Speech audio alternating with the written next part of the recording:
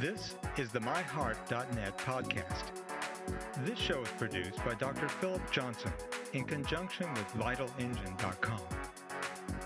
Please welcome your host, Dr. Alain Bouchard, a cardiology specialist of Birmingham, Alabama, at St. Vincent's Medical Center, part of Ascension.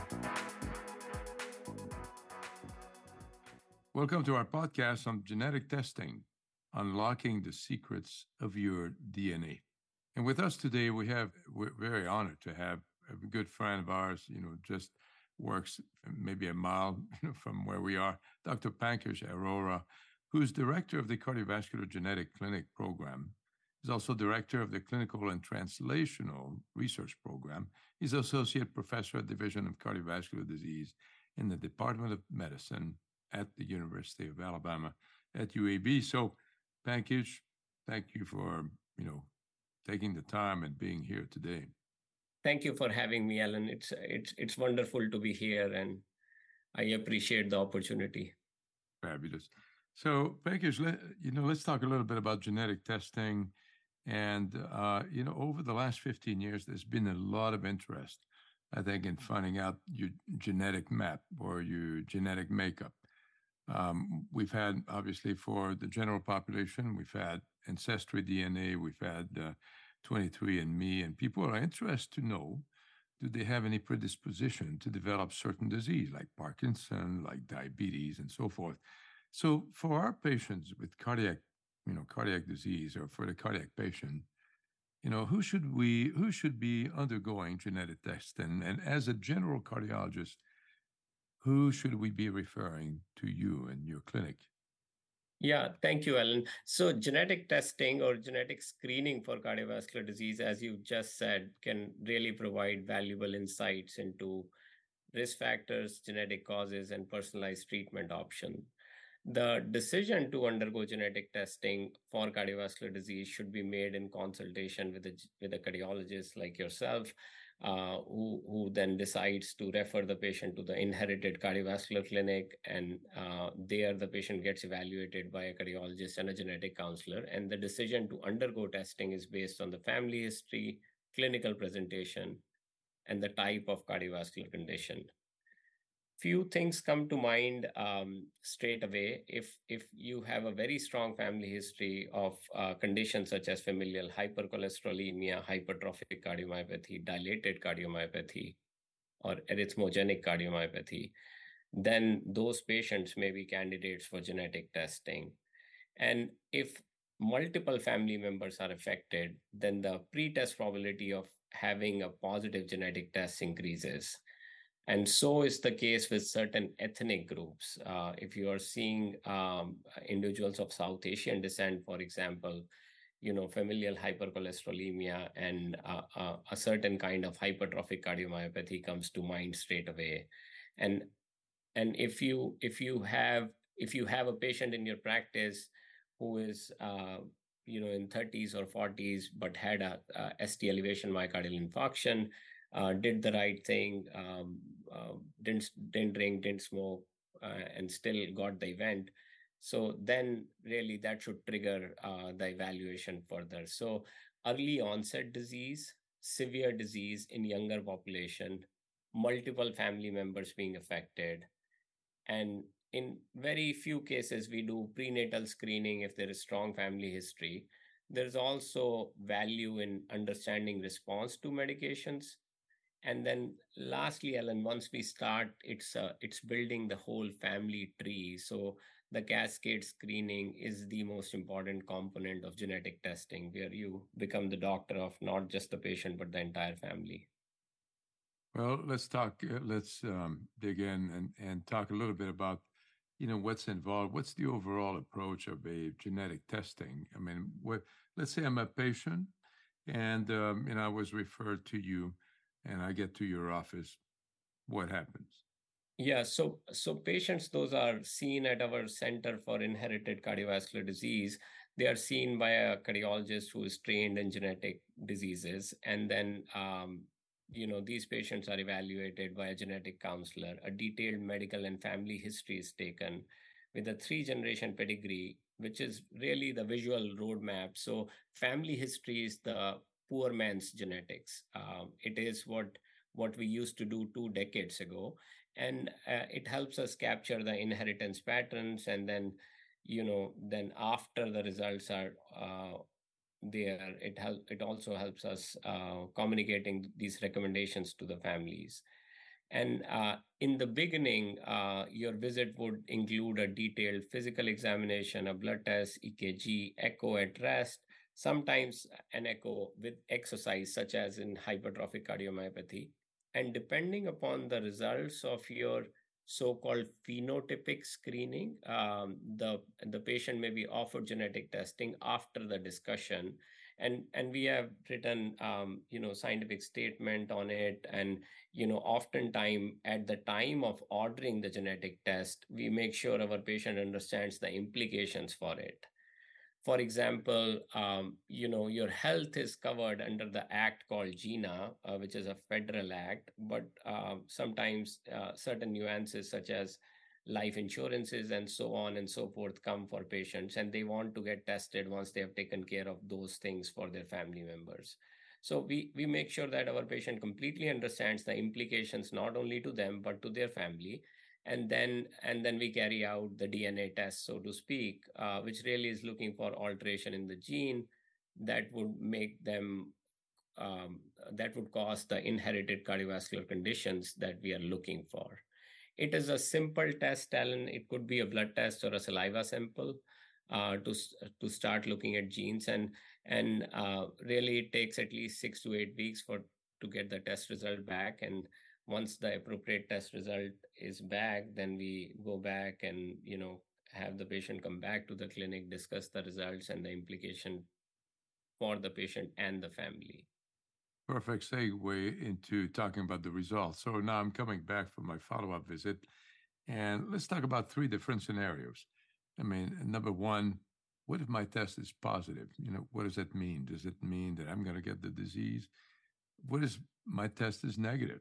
Does that mean that I'm never going to get the disease and I'm not going to pass it on to my kids? And what if it's inconclusive and you have this kind of like variant of unknown significance? What does all that mean? Yeah. So it's very interesting that you have broken it down into 3 different clear sort of scenarios. And sometimes, these scenarios are not that clear in clinical practice. But if you test positive on a genetic test, that means that you have a specific genetic variant or mutation, as some people may call it, that is associated with a particular disease or condition. Now, the fact that you have this association between the gene and the disease depends on the specific gene and the mutation in question. For example, if you have a very highly penetrant mutation, and we can talk outside cardiovascular space like the BRCA1 and BRCA2, they are strongly associated with breast and ovarian cancer. That means if you test positive for one of these, your risk of developing the disease is significantly higher. And then really there are some moderately penetrant mutation. The Alzheimer's ApoE gene comes to mind, and having the variant doesn't mean that you will manifest the disease. So in genetics, this is commonly said that it is really when you show your cards, so the expression is very variable, and the penetrance is incomplete, so to speak. So for many of the cardiovascular conditions, Alan, penetrance is a moving sort of a target. We are learning more and more about what is the actual penetrance for the disease. And this is somewhat tied to the prevalence of the disease as well. For example, with TTR amyloid, we used to think it is not this prevalent. Now, as you see patients in your practice, the low flow, low gradient AS patients, 25%, could have TTR amyloid, and we have been putting thousands of dollars of valves in them, and they don't get better. So really it is in context of what the disease is, what the gene is, and what is the variant in question. And if you broaden this out, you think about polygenic risk for the common diseases like your atrial fibrillation or diabetes or coronary artery disease. It is multiple genes having a very small effect, and then these small effects, they are really like that you add them up and you put them in a score, and then that becomes your composite measure of the genetic risk factors. So there, a positive results mean that you have a higher predisposition to the disease. But there also studies have shown that DNA is not really your destiny. In other words, if you do the right thing, you can lower that risk down. So that is for the first sort of bucket that you asked, what if you test positive. Now, for your second question, Alan, what if you test negative? Well, if you test negative, that really means that you could be in one of two scenarios, which is you could be test negative and phenotypically negative, meaning you did not have any expression and you have tested negative. So that reduces the risk of you developing a particular disease. Having said that, it doesn't mean that the risk is zero, because we know traditional risk factors, they are not static, they are dynamic, they change as we change. Although sometimes if you look at studies and data, we evaluate them at one given point in time, but they keep changing. So the dynamic nature of cardiovascular risk factors almost always guarantees that your risk is never zero. And for the scenario where you have the expression, so let's say you are somebody with who is phenotypically positive for hypertrophic cardiomyopathy. You have a very thick heart that by the echo that you do, Alan, in your clinic, you're like, this is the thickest heart I have seen for a long time. And genetic test gives us a variant of unknown significance that we call in MYH7. So the chances there are that VUS is likely pathogenic and it needs more work and the science needs to catch up. So in the right context, a negative result could mean two different things. It could mean that, yes, your risk is really zero if you're phenotypically completely negative. If you're phenotypically positive, that same negative result could mean a lot different. As far as family members and kids and surveillance, so we say the science evolves and it is evolving quicker than we think. So should they be under surveillance? Yes. And the follow-up frequency is anywhere from 2 to 3 years. For their children, it could be 3 to 5 years. And we also recommend, if we are, let's say, following up somebody with HCM, for the kids to get at least a baseline echocardiogram to make sure that the phenotypic penetrance is not there in the family. So if they're phenotypically free, then we follow them every 3 to 5 years. And this frequency follow-up is very sort of variable, because as you can imagine, you leave the family out there, then you lose many of these patients. They don't come back to the clinic for their routine checkups. And lastly, if you have variant of unknown significance, most of these variants, Alan, if you follow the science, they are actually down classified. So they are classified as benign, and the reports come back that VUS has been downgraded, and that's what the data tells us. But as I was just mentioning a little while earlier, in the right context, that VUS could mean likely pathogenic, and that is why you need the team, you need the counselor, you need the cardiologist with training in this to interpret this better. And for some of the VUSs, we are offering free family member testing for resolution. So we want to see there, in that case, you could ask, what would you do? We want to see whether it is segregating in the family.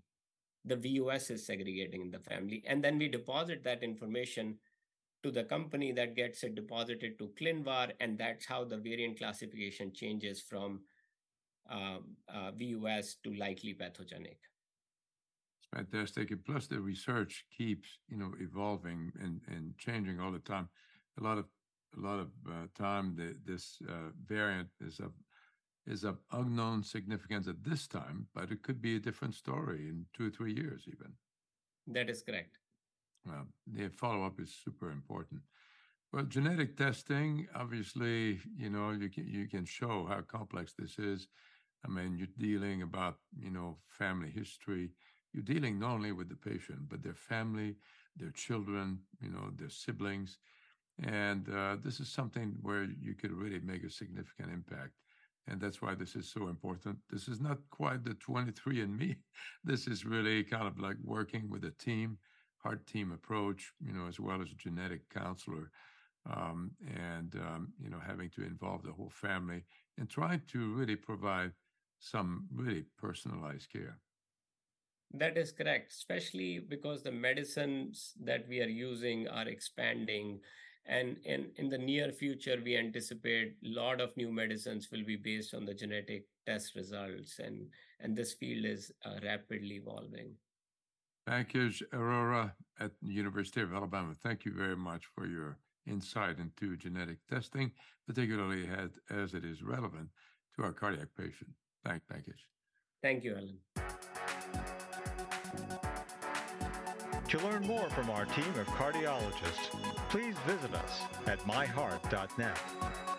You can also follow us on social media by searching myheart.net on Facebook and Twitter. And be sure to subscribe to this podcast so you don't miss our next episode.